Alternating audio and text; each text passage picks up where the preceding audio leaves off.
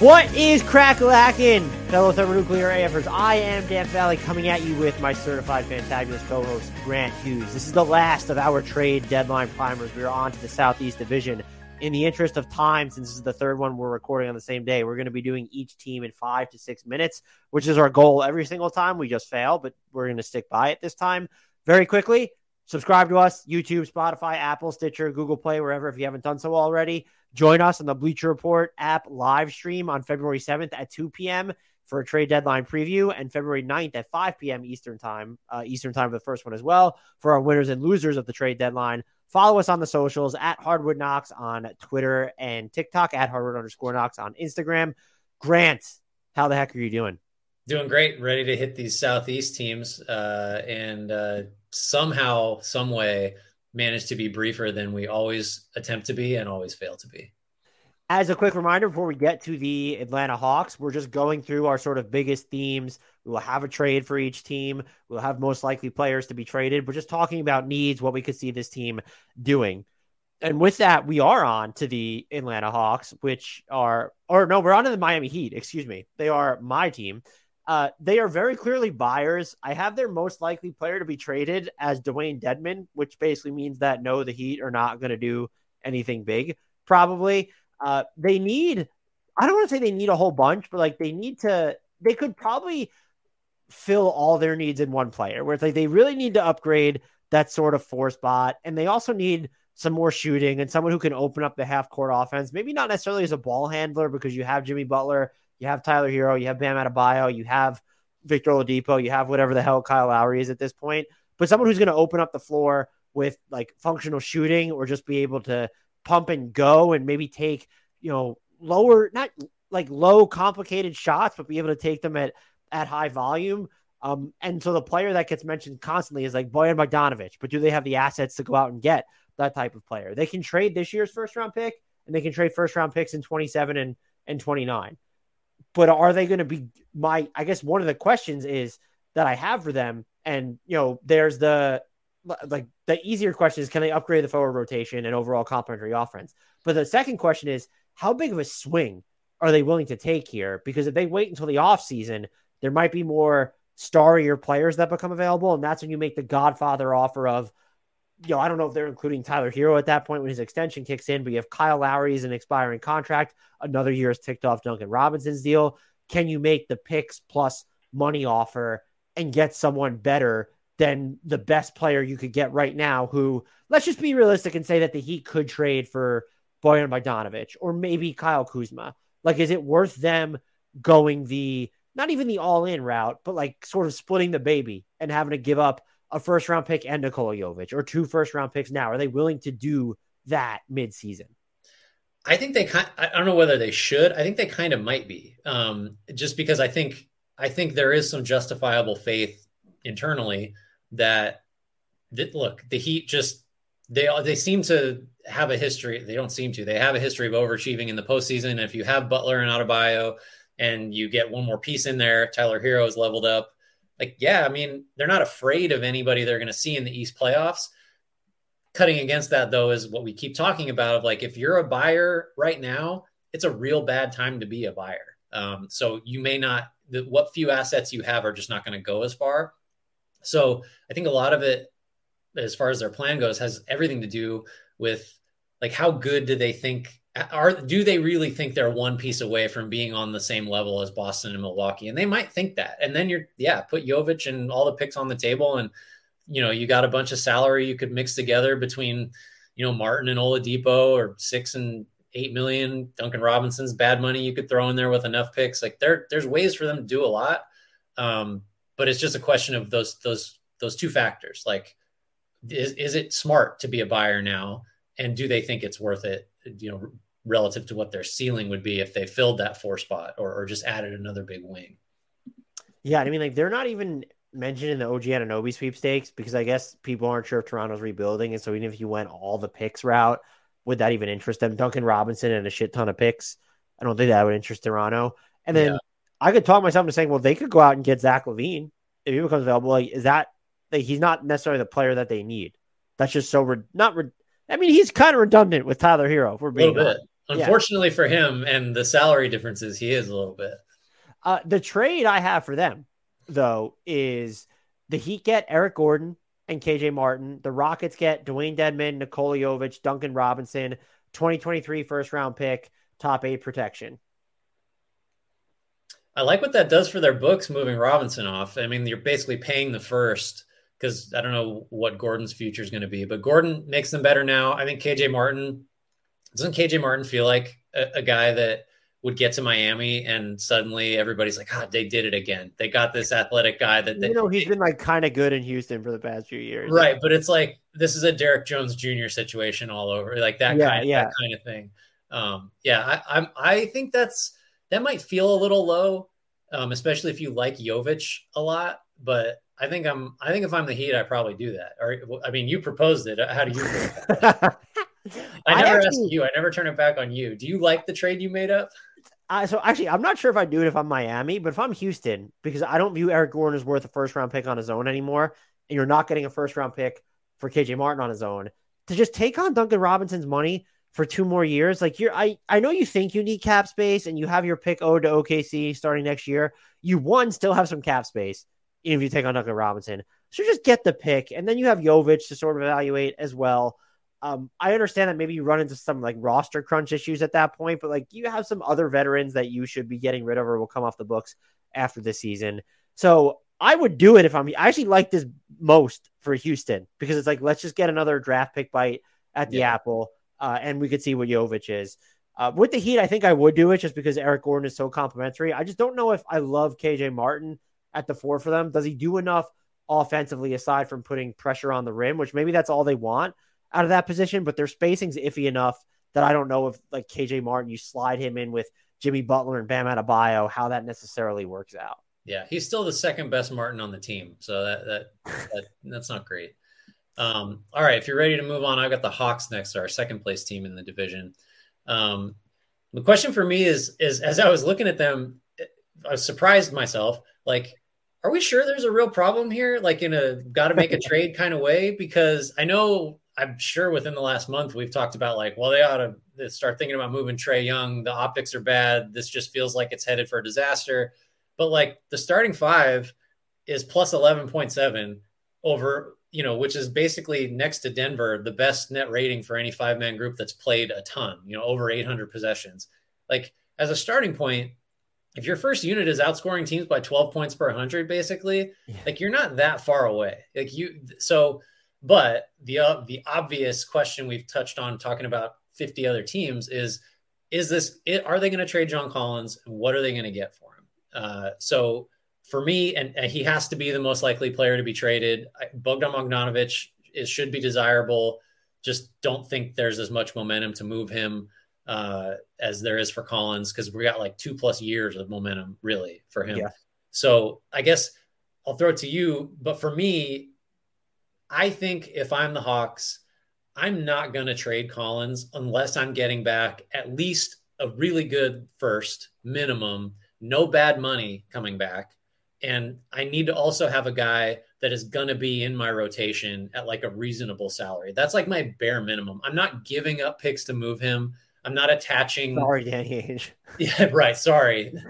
I'm not attaching, you name it, Griffin, Okongwu, Jalen Johnson, maybe, but that's like a different level. Like I need real value coming back or I'm just not going to trade him because I don't think this is someone that you should have to give something up to move. I just don't. I agree. And I think John Collins is probably more important to them than any of the other teams that are necessarily interested in him.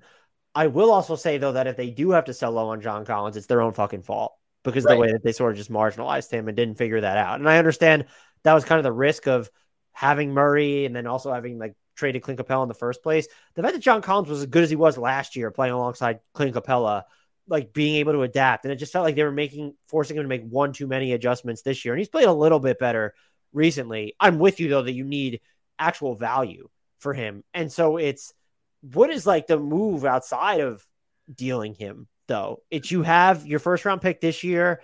And then if you wanted to, like you have Clint Capella. And if you're going to keep John Collins, you put Onyeka Okongwu on the table. And what do you even need? That's like the the question is, okay, will they move John Collins? But I think their biggest need, and you'll have to, I'm throwing this back to you right away. Is it just like they need to shore up the 3 and the 4 spots, whether you think it's behind Collins or in front of that? Like, that's what I look at and say they need to do. Which, like, and I think that's right, but that's a problem because between Collins and DeAndre Hunter, who they just extended, that's like what's Collins was like 5 for 125, I think originally, and Hunter is 4 for, was it like 90 or is it 80? It was 90. It was more than Mikal. It was more than Mikal Bridges for some reason. You're talking like, not that far short of like $250 million for 2 positions that we're saying are the problem. Like, that's not great. I will say what you do with that. I was kind of referring to just like, you could look at it as backup, where it's like Justin Holiday's been bad. Right. The Jalen Johnson minutes have been all over the place. And so you could look at it as, can they go out and get a backup rather than it's the starters that are, because as you said, the starting lineup is killing it. Yeah. So it's not necessarily the issue. It just feels like they need, they need the depth at the 3 and the 4, and they just don't have it. And I would say they probably need more optionality at the 4 specifically, to where they don't, well, I guess you could say at the 3 as well, because you don't, okay, let's slide Hunter up. And it's like, well, then fuck, who's playing small forward? Yeah. So then it's like, well, then who's behind Collins if we can't slide Hunter up? And I think that's where the real issue is. So my trade, it is a John Collins trade, just because I don't think John Collins wants to be in Atlanta. No. I don't like, and the Hawks, by the way, they're only $1.7 million below luxury tax. So that went into this trade idea. The Hawks receive Amir Coffey, Marcus Morris, a 2028 first round pick. And then I'm going to change this up. It's a 2028 first round pick and then a 2029 first round swap from the Clippers. So that 2028 first round pick, let's say it's top 4 protected, and then it extinguishes. And then they get the 2029 swap as well, because they can't swap in 2028, because I believe they're already doing so with San Antonio, unless I'm mistaken there. But I'll have to, oh no, wait, that's Boston that does that. So please don't listen to me. It's their 2027 that's going to San Antonio. Yeah, who could mix all these picks up? I can't imagine how that'd be possible. Okay, so based on what I said initially about what I want back for Collins, this feels a little light. But the upside here is I don't know how much of a drop-off, if any, Morris would be from Collins in terms of just like this year, based on how Collins has been used, if at all, which is like speaks to how Collins has been used in a negative light. And you're getting the firsts. Coffee doesn't quite rise to the level of like the young, keepable, like high end piece, but like he's been bad this year too. I should know that. I like him, but he's been pretty bad. Yeah, well, but still, like you were in on him early, so you get credit for that. But yeah, so we're talking about the 3 and the 4. There's Coffey and Morris that could play the 3 and the 4. The more I look at this roster, though, I know this is a trade deadline thing, but like behind the starting 5, you still have Bogdanovich, Okongwu, and Griffin. Like you're ticking a lot of boxes with those 3 guys as your 6th, 7th, and 8th guys. So the summation here is the Hawks are just like doing it wrong, because they have enough good players at enough different positions for this to work, and it should work, and it isn't. I don't quite understand it. So they're playing better now. So has they just turned that corner? Maybe, but it's still nowhere near what they thought, expected, hoped yes. for. I don't think. And maybe this is just like, maybe the answer to every Hawks question, which has been the case all year, is like, hey, Trae Young, make more than 3 out of 10 threes. Like he's starting to. Yeah, okay, let's keep it up. I still see 31 point whatever percent on there. That's just like, that's rough. Yeah, trade John Collins. Let's end this. I just don't know where he goes. It's just like, do you like the Utah deal that was floated out? Let's say you don't have to give the Jazz a pick, because that was just like, well, what was that? Because all I remembered was that Utah wanted a pick, and I tuned out. Was it just Malik Beasley and Jared Vanderbilt? Wasn't that the framework of it? I mean, that's a lot of salary relief. Although you're going to have to pay Vanderbilt sooner than later, I think. I can't remember. There's a year left on his deal of $4 million, so you don't have to. I don't like his fit with Capella. I mean, Olynyk might have been in there too. It might have been Malik Beasley and Olynyk who's expiring. Yeah, that's okay. That's just not enough. I don't know. I guess I may be the last guy out there that's just overvaluing Collins at this point, but that doesn't feel like enough to me. No, I'm with you there. Our next team that we will be moving on to here is my team, and it's the Orlando Magic. My questions for them is like, what will they do? Like, will they actually sell, or could they buy for next season and beyond? And if they are going to go out there and try to get something, will they find shooting? Do they kind of strengthen their wing rotation just because like we don't know what Chuma Okeke is? We don't really know what like Jonathan Isaac isn't even a wing and has barely been playing for a while. Gary Harris, kind of an undersized wing. Terrence Ross coming off the books after this year. Are they going to reroute Mo Bamba or Gary Harris or Terrence Ross for that matter if they are sellers? So I have all sorts of questions for them. I do think they're in this unique situation where like you could buy with an eye on the future or the next season. Maybe you take on some money because, yeah, you have cap space this summer.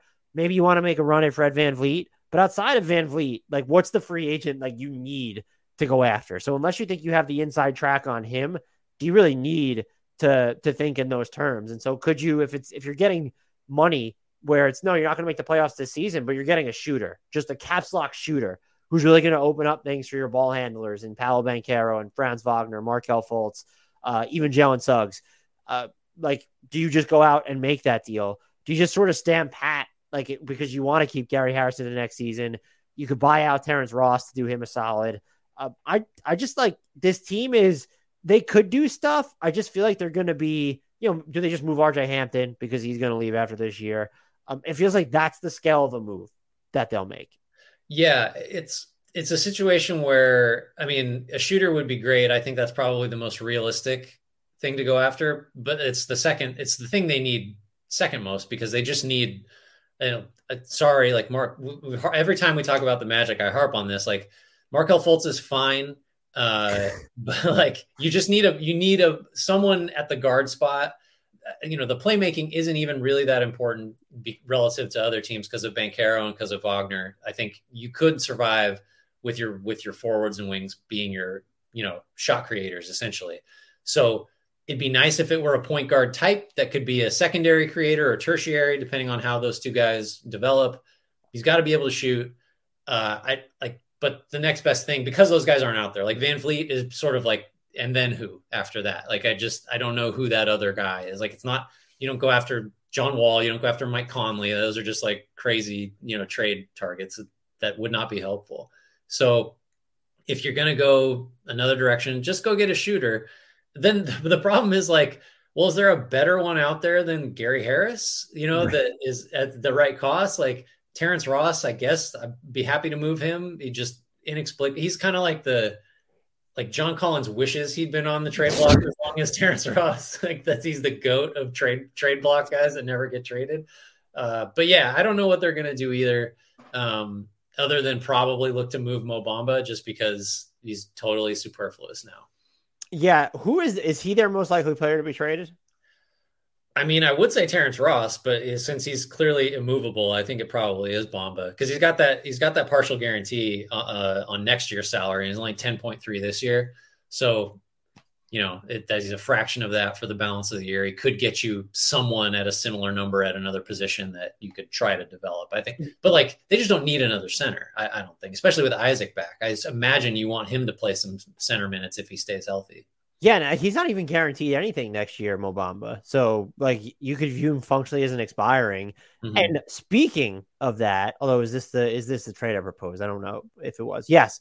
So I have the Orlando Magic get Joe Harris. The Nets get Mo Bamba and Terrence Ross. If I'm the Nets, I am in love with the not having to pay either of those guys next year. And I think probably – it sucks for Joe Harris that Terrence Ross is a downgrade for sure from Joe Harris, even if we've talked about before how Joe Harris isn't great anymore. But I guess that hinges on Bamba. Is Bamba a big value add for the Nets? They need a big. He's going to hit more of his free throws than Ben Simmons and Nick Claxton. Well, and we also have said that if you're going to get a backup big behind Claxton, he better be able to shoot. And that is the other thing Bamba can do. If he's going to play next to Ben Simmons, he's going to space the floor a little bit on offense. Like that's a real thing that the Nets should care about in this kind of trade. Harris is just so clearly the best player in that deal that it gives me some pause. Though. It's the money for him where it's like, are the Nets going to keep Seth Curry? It's just like for the Nets, I feel like he could be superfluous and just like, but he's still really good, but he's also playing fewer minutes per game than Seth Curry at the moment. And so are you going to be more invested in keeping Seth Curry because maybe he's cheaper than $19 million a pop? That's what makes this tough because in a vacuum, I don't know that the Nets should want to do this. At the same time, like it does kind of even out the rotation a little bit, I guess. Like if you're getting Bamba, maybe you just want to get out of Joe Harris's money and you're viewing this as getting to expiring soon without having to give up any equity. Joe Harris's trade value is weird. There's a lot of teams that I would like that I think he would just be super useful for. The Magic would be one of them, by the way. I think he'd be a great fit in Orlando. Clearly. Yeah, I agree. Like we said, like if they can't get a real, like Harris isn't someone I'd feel comfortable with like starting. Well, I guess he could start at the 2. I guess he sort of has started at the 2. I don't know. I selfishly want a little more like playmaking there, but that's what a point guard's for. So, I mean, in theory, although the Magic, have struggled with that. All right. You ready to hit Charlotte? This is a weird team. Yeah. So I don't want to throw it to you immediately, but like, am I wrong for thinking as like sad sack as the season has been for the Hornets that they actually kind of have some good options right now? Like it doesn't feel like they're in, I mean, we probably called them one of the most hopeless franchises, but at least in the immediate, they have some stuff that they could get up to here and like throw Hayward out. I don't know what to do with Hayward. I don't think he's movable. Maybe next year when he's expiring, that's fine. But like, we can worry about where he should go after that. But then like go down the list, like PJ Washington, the restricted free agency, they're sellers. They should be selling, obviously. Like, I don't feel like we need to say that, but PJ Washington should have like a significant amount of interest. Just the team that gets him would need to be sure that it was willing to pay what another team's offer sheet was. Like, I don't know what we're looking at for him. 20 million a year doesn't seem like insane given the market, maybe more. I don't know. So you have him available. Kelly Oubre and Mason Plumlee are both expiring. 12.6 million for Oubre, 9.1 for Plumlee. Bouknight could be somebody's second draft candidate if you wanted to just cut bait now. Cody Martin, we've talked about several times, average of like 7.5 million over the next 3 years. Like that's all stuff that the Hornets could move, could look to get back younger players, could maybe get some picks, possibly depending on, the Washington situation. Even Terry Rozier, like he makes a lot, it's 21, 23, 25, 27 million over the next 3. It's a decent amount. Are you aware, this is a tangent, of like the weirdness of the partial guarantee in his last year of that deal? It's basically, it's just like, isn't it 25 of 27 million is guaranteed or something? Like just, yeah. And do you know what it will take to get that extra 2 million to get up to it's funny. No. So he needs to play 70 games in a season that Charlotte also sees the second round of the playoffs in at some point during the life of the contract before that year. Oh, so he's written that off as a loss. Like what like I wish I could have seen that negotiation where it's like, no, 65 games first round. Like, no. 80 games. Gotta win, gotta make it to game 6 of the conference. Like what a weird, I don't know. Maybe that's more common than it seems like, but that's such a bizarre partial. Anyway, the Charlotte Hornets are sellers. They're really bad.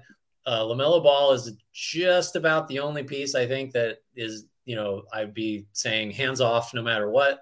And we didn't even talk about Jalen McDaniels. Every time Jaden McDaniels comes up as like everybody wanted him last year and over the summer, Jalen is kind of right there as like the lesser option.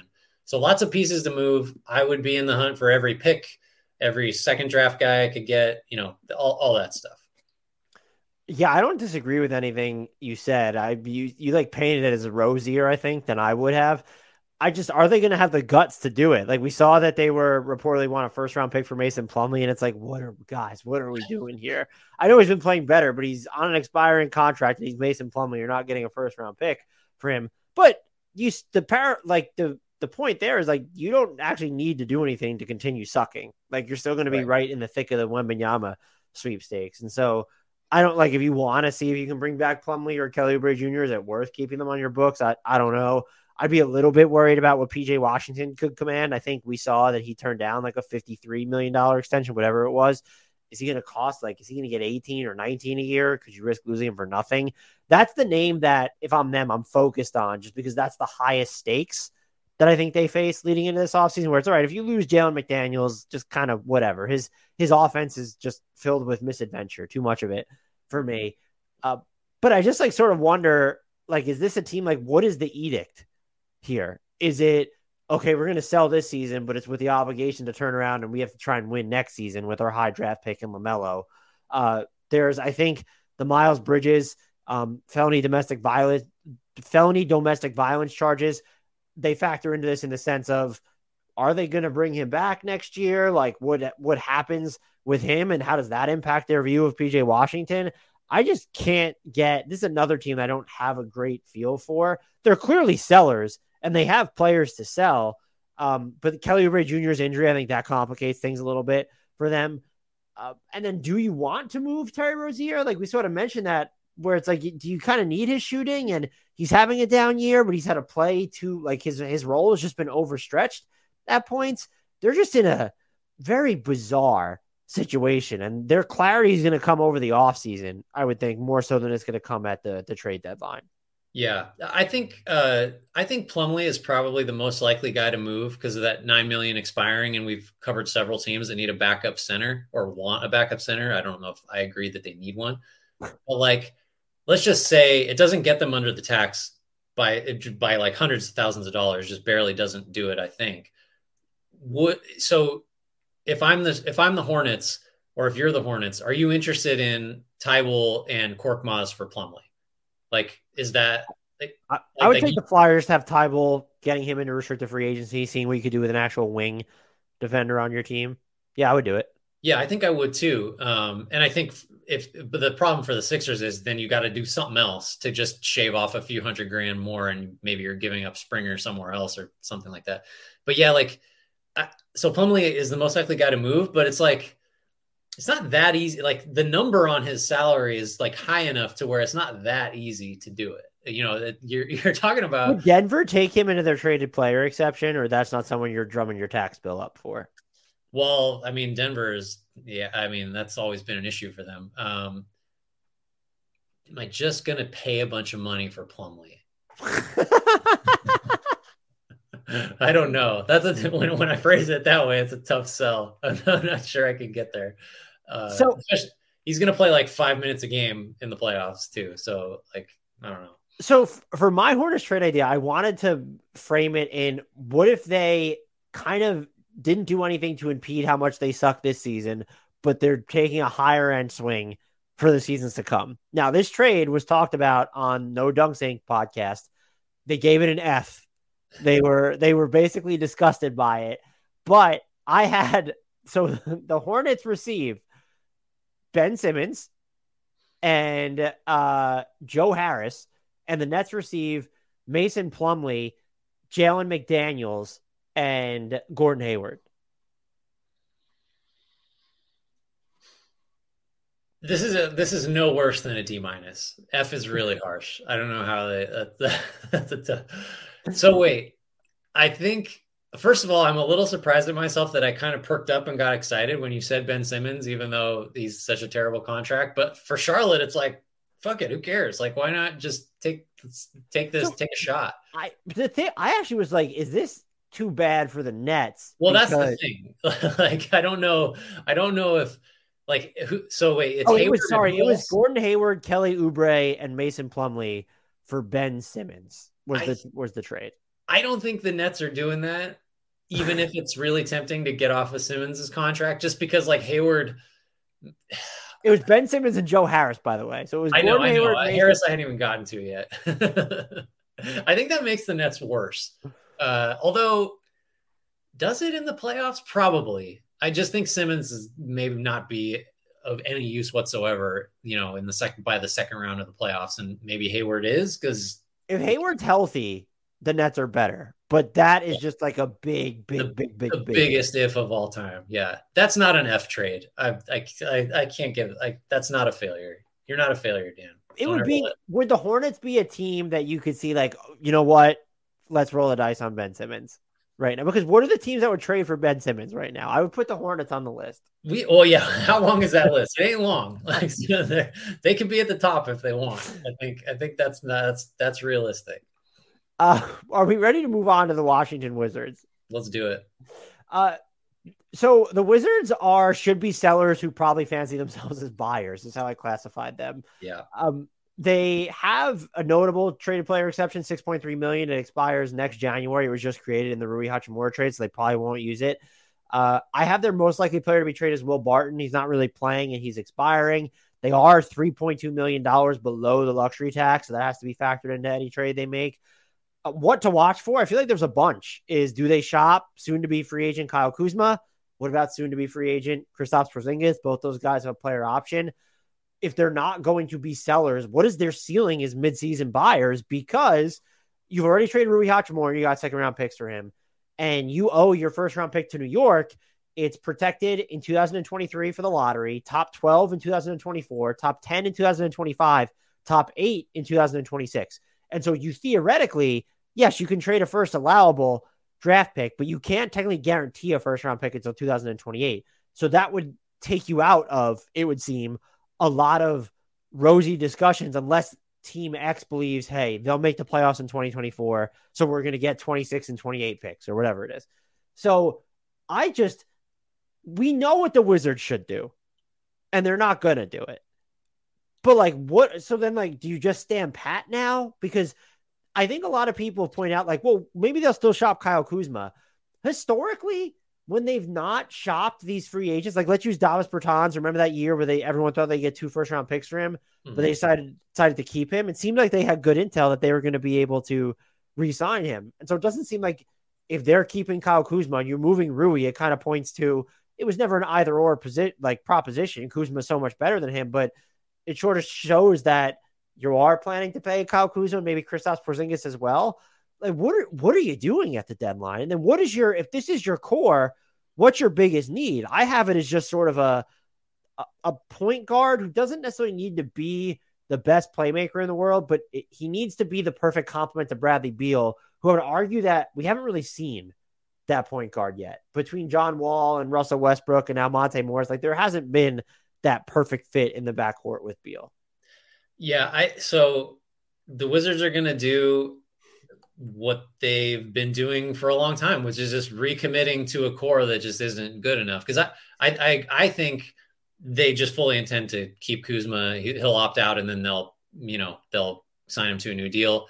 I mean, I don't think that's out of the question for Porzingis either. If he opts out, I think he might. He's probably going to opt out. Like unless he's unhealthy to finish the season. It's just, I don't know. He's not going to get $30 million a year, but he'll get more than $30 million over the longer term. Oh, for sure. I mean, he might just get, 4 for 80 or something. Oh, I think he could do better. I mean, he might get three for 80 or three for 9. Like I mean, cause he's due to make 36 next year. So like, but it's crazy that's even there was a while there where it was like, that guy's going to just take every guaranteed dollar he can get and not risk anything. But then there's your team basically. Because if you got Beal on the books for 40, almost 47 next year, and Porzingis will be in the 20 to 30 range, and Kuzma is going to be probably into the 20 to 30 range too, like you're set. It's almost like it's too far gone. So it almost doesn't matter what they do. If I'm them, I got to move Barton. I just don't think he has, like, if you could get seconds for Barton, I think that's probably about it. I don't think you can. So it's nothing. He's a nothing, you think? Maybe if you take back if you're taking back Evan Fournier for Will Barton, like oh, it's so bleak. Yeah, I agree. The point guard is a need, and that Morris was with the Nuggets. Like, oh man, what a luxury as a backup one, and as a starter, he's just not that guy. Like he'll be in the league for a long time. He's already been in the league a decent. He's 27, but he's not a starter there. The problem is like, they just don't have what it would take unless you're going to trade Kuzma or Deni Avdija, or I don't know. That's really about it. Corey Kispert, only $3.5 million. Unless you're going to move those guys for what, Van Vliet? Like that's, we can get to trades in a minute, but like, I don't know who you're going for to get to hit that point guard need. Well, you said that they were locked into their core, and I beg to differ because I came up with a trade that would lock them into a different core. So the Wizards would receive Fred VanVleet and Juan Hernangomez. The Raptors would get Will Barton, Daniel Gafford, Monte Morris, a 2025 first-round pick. So first allowable pending the obligation to New York. That would be top 7 protected. And then a second first round pick in 2027. It'd have to convey 2 years after the first one. That would be top 10 protection through 2029. So basically, let's just say that the Wizards would make the playoffs in 2024. That would be I think that's the estimation you're making in this trade. It would be Will Barton, Daniel Gafford, Monte Morris, a 2026 first round pick, and a 2028 first round pick for Fred VanVleet and Juan Hernangomez. So you're basically locking, because you're going to have to pay VanVleet. You're going to have to. And Kristaps and Kuzma. Right. So you're saying VanVleet, Beal, Porzingis, and Kuzma are top four. That's not nothing. I don't hate it. But the problem is like the injury concerns with Porzingis and Beal and really VanVleet are substantial. And now you're just like, we just don't have picks anymore, basically. So like if we do suck, there's no outs. But you're already so far down the road. Like if you're the Wizards, you're like, you might as well. So you have talked me into locking in another core just because VanVleet is an upgrade over what they have. Like, that's just better. And you're pot committed as it is. You might as well just go all the way and see if you can win a playoff series maybe. And everybody leaves you alone for a while.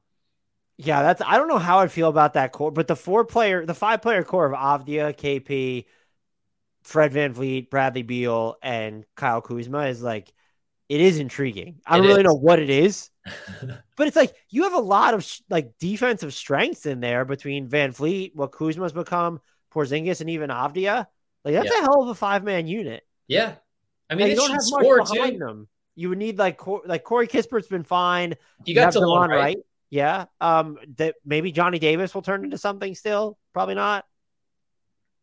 I don't hate it. There's a way you can see your way. The problem is what we're talking about is, well, I could see my way to a team that I like their top 7 guys, and they're like a 6 or 7 seed in the East, maybe. Like, and then they have no picks forever. That's tough. Which side do you think is more likely to say no to that, though? Because that's a lot to give up for VanVleet, but you can't sign him in free agency. I think the Raptors are more likely to say yes, just because they're probably looking at him as, well, we can do this and get a bunch of picks that might be pretty darn good, or at least one.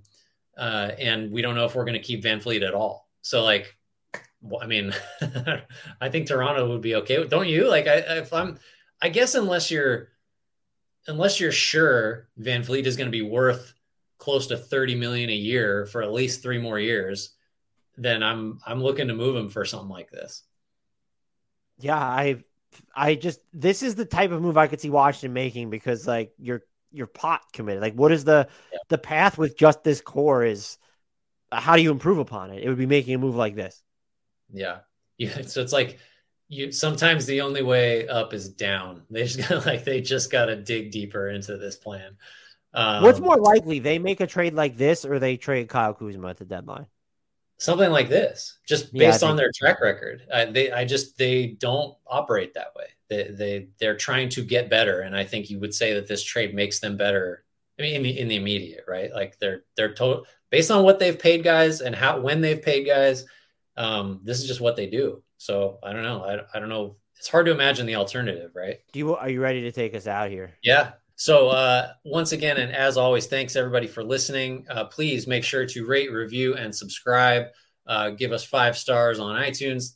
Make sure you're following us on our socials. That we're at Hardwood Knocks on Twitter and TikTok, at Hardwood_Knocks on Instagram, where we have a robust 200+ person following. Get at us.